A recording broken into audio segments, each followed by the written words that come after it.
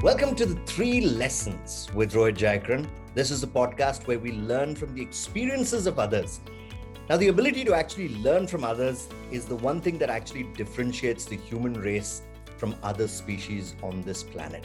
And so what we attempt to do in this podcast is to talk to a diverse range of people from different walks of life and compile their lessons and see what they have learned and how can we learn from that.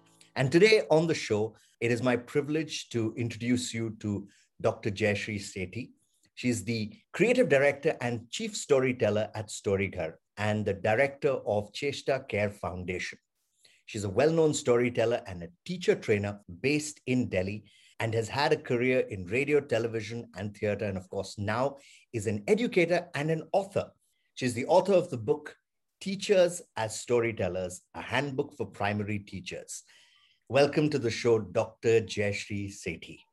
Thank you, Rohit. It's great meeting you after so long. The reason why I keep emphasizing the doctor is the fact that the last time we met must have been 10 or 15 years ago. You didn't have a PhD. Tell us a little bit about your journey that has brought you to today. So, Rohit, yes, I was in radio. We were in Bangalore together. And then I moved to Lucknow, to Jaipur, and then other cities doing radio. Okay. 2011 was the year when I realized that radio was not exciting me anymore. Okay. I was bored. Maybe it was an early burnout. I was done. I wasn't enjoying it. I wanted to do something which was more fulfilling, more meaningful. And that was the time when I stumbled upon storytelling. And my first reaction was, wow, it's fun. Okay. Telling stories to children and getting their instant feedback and love, and stories were doing the same magic as we tried to create on radio, theater of mind, right? In radio, I'm in a studio, I see nothing. Whereas when I'm telling my tales, I have got my lovely little audience sitting right there in front of me. And as I'm creating a scene, telling them about a king or a mountain, and I see their eyes becoming big, their lips turning into a big smile. And that gives so much pleasure. And their love is unbiased. There's no pretense. So when I tell a story to an adult like you, even if you don't like it, for courtesy's sake, for just to be polite, you will say, yeah, nice, right? But with children, they are in your face, they'll tell, we didn't like it. I've heard this before. but Jayashree, I want to ask you one question about this. Now, storytelling is, of course, something that we all know as a concept. We've all grown up listening to stories. But your interest in storytelling is very different from our understanding of stories. Very often as adults, we think that storytelling and listening to stories is only for kids, right? But you've taken this to a whole new level. What's the difference in your approach from what you see around you? And that's where you kind of saw that opportunity. Actually, I was in Los Angeles that time.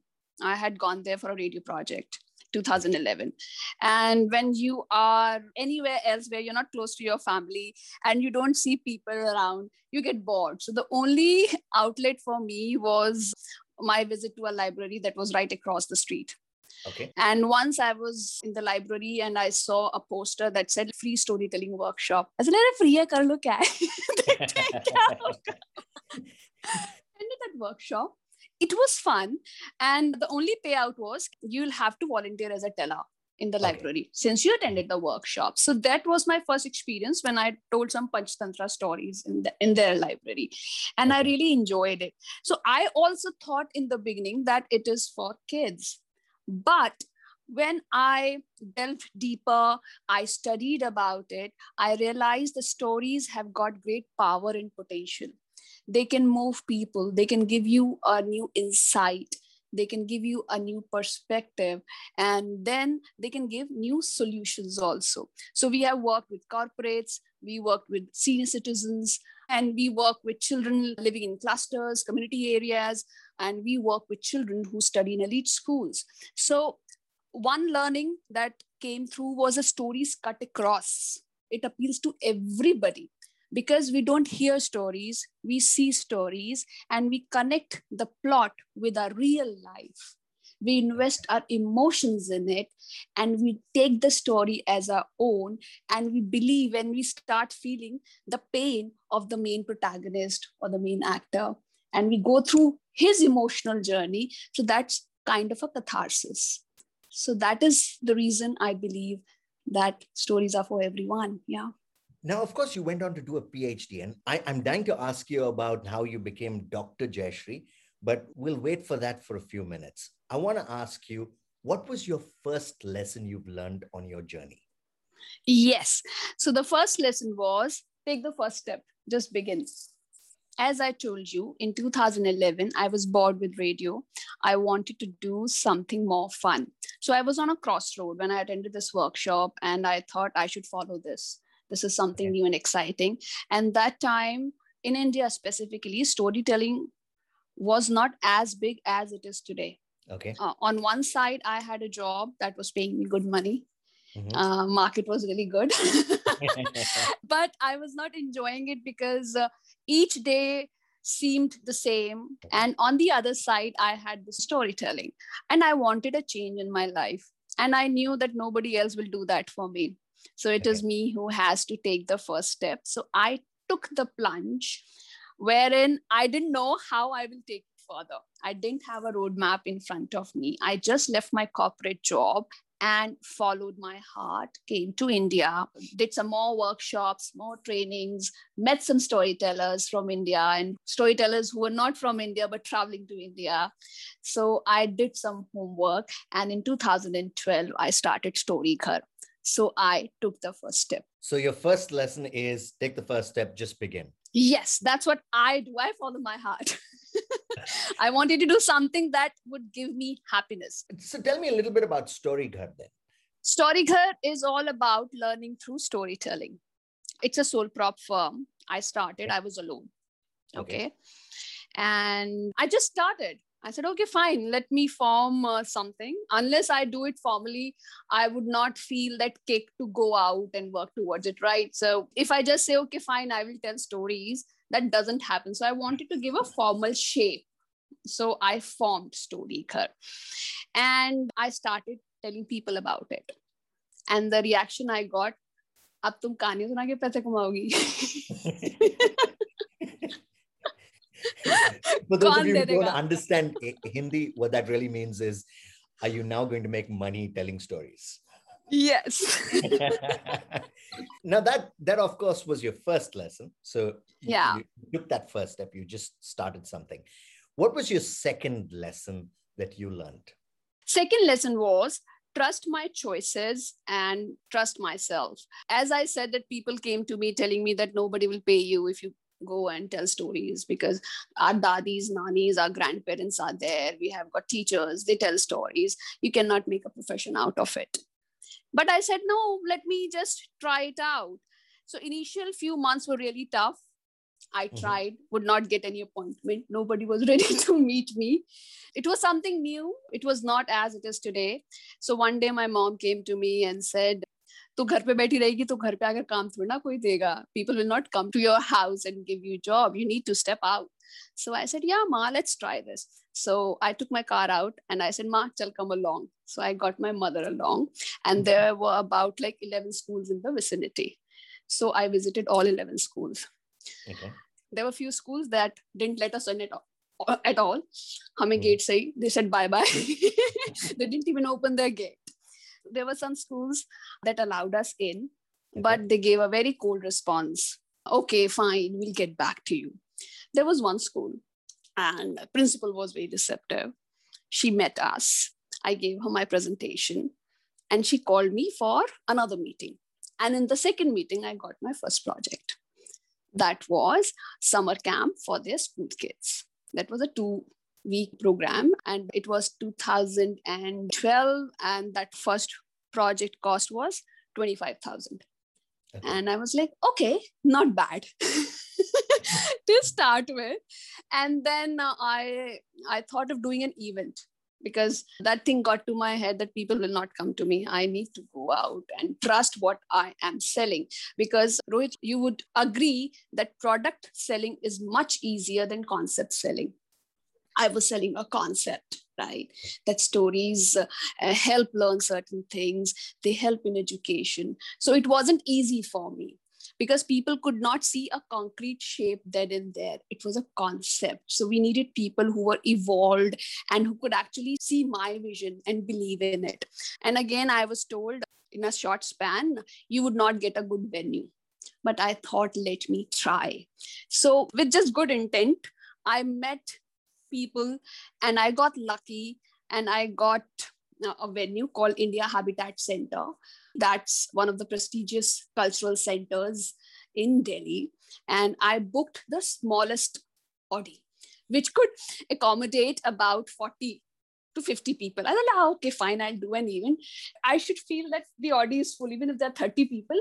Then I called some friends who were in print and I told them I'm doing this event. Could you give me a pre-event brief release or just list my event in your newspaper so that people get to know it's a free event? And they come. And the venue was, by the way, for free. I got the venue for free. I could raise some funds as well.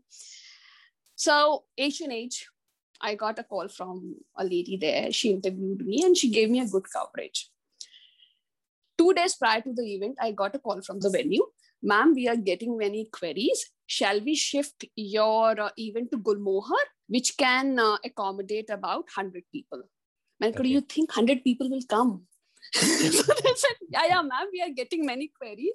So we don't want a mess on the day of the event. I said, okay.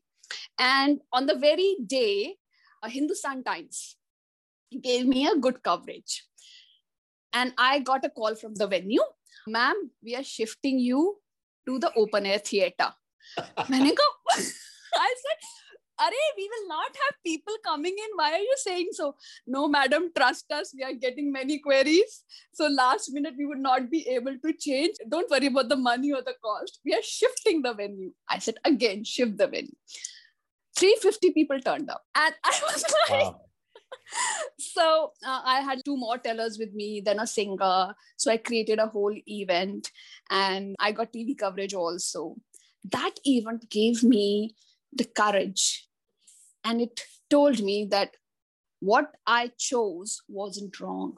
My choice, my decision was right. Now I cannot look back. I should follow along. So yes, even after that, my journey wasn't easy. I did face some rejections. I did hear many no's, but I continued. And while I was on this journey, I realized that if I want to tell people about storytelling, I should enrich myself. So I enrolled myself into MA education. And my dissertation was storytelling for language development. That was a 2 years program. I was done with my MA. When I was getting my dissertation signed by my guide, she said, Jayashree, why don't you do PhD? Manka, what will happen? I just wanted to make myself a better person. I wanted to bring some credibility in what I tell people. That is why I studied storytelling. And I think I know enough now. So I can go along. So she said, no, there's more to study. You should enroll yourself in PhD. Okay. I said, okay. I didn't have MPhil, right? So because it was a simple MA education. And then I heard that there are certain universities that conduct a written test. If you clear it, then you can enroll yourself. So I applied in 2-3 universities. Then there was Jamia Millia Islamia. And in Delhi, I gave the test. And there were 13 participants who were chosen. I was one of them. And then there was a board of teachers that sit and you have to defend your proposal there. Okay. And Rohit, that board of teachers that sit there and ask you questions, their primary job is to make you feel that you know nothing. You're a piece of dirt there. And especially I was a girl, okay, fine, a pretty face has come there. Okay, what does she know about this?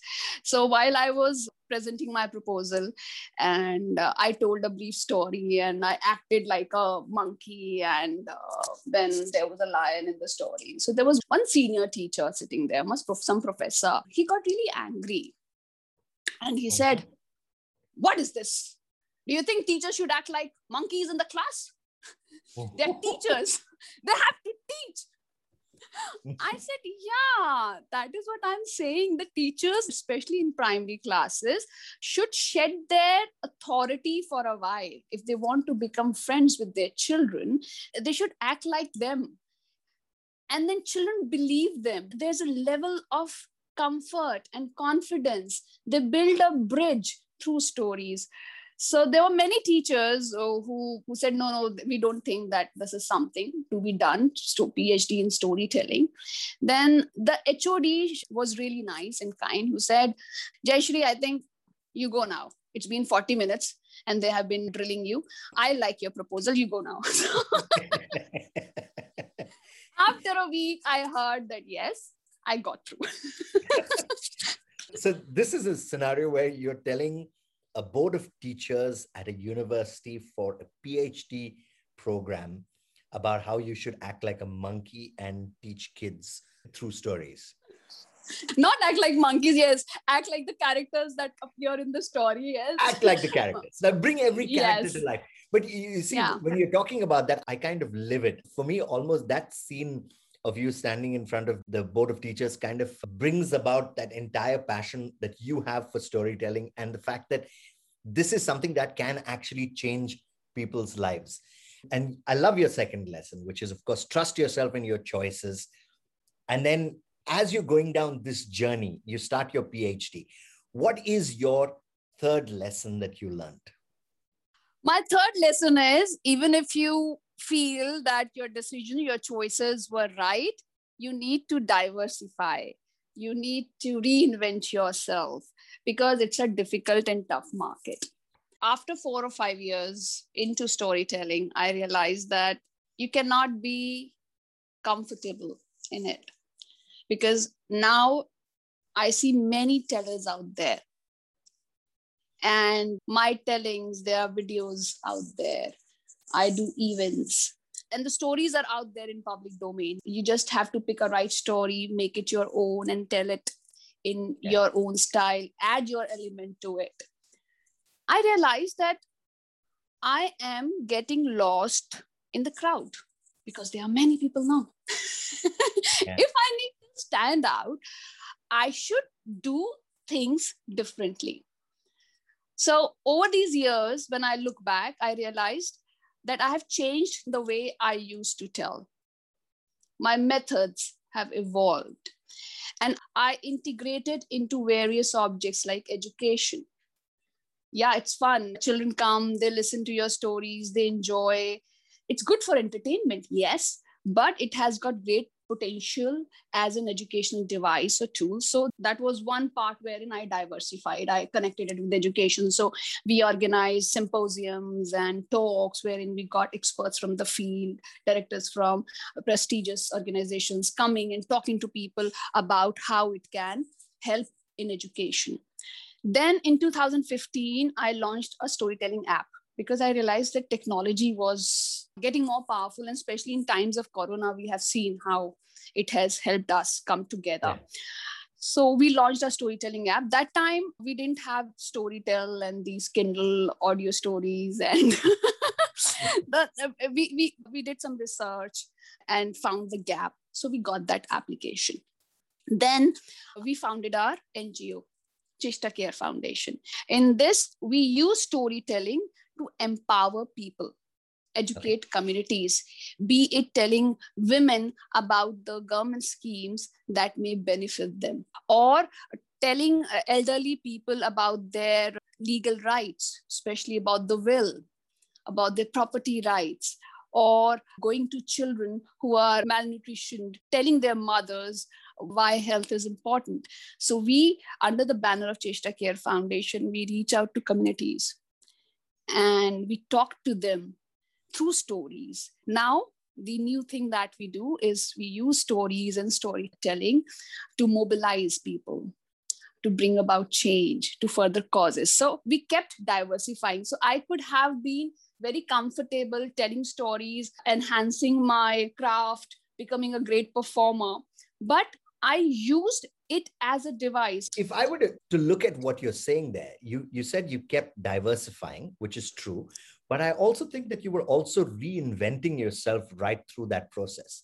So even if I look from 2011 to 2012, you're not just diversifying, you're sort of reinventing yourself. And then with the application and the PhD and educating yourself. So that would be, I think, such a nice lesson for people to learn as well. Keep diversifying and keep reinventing.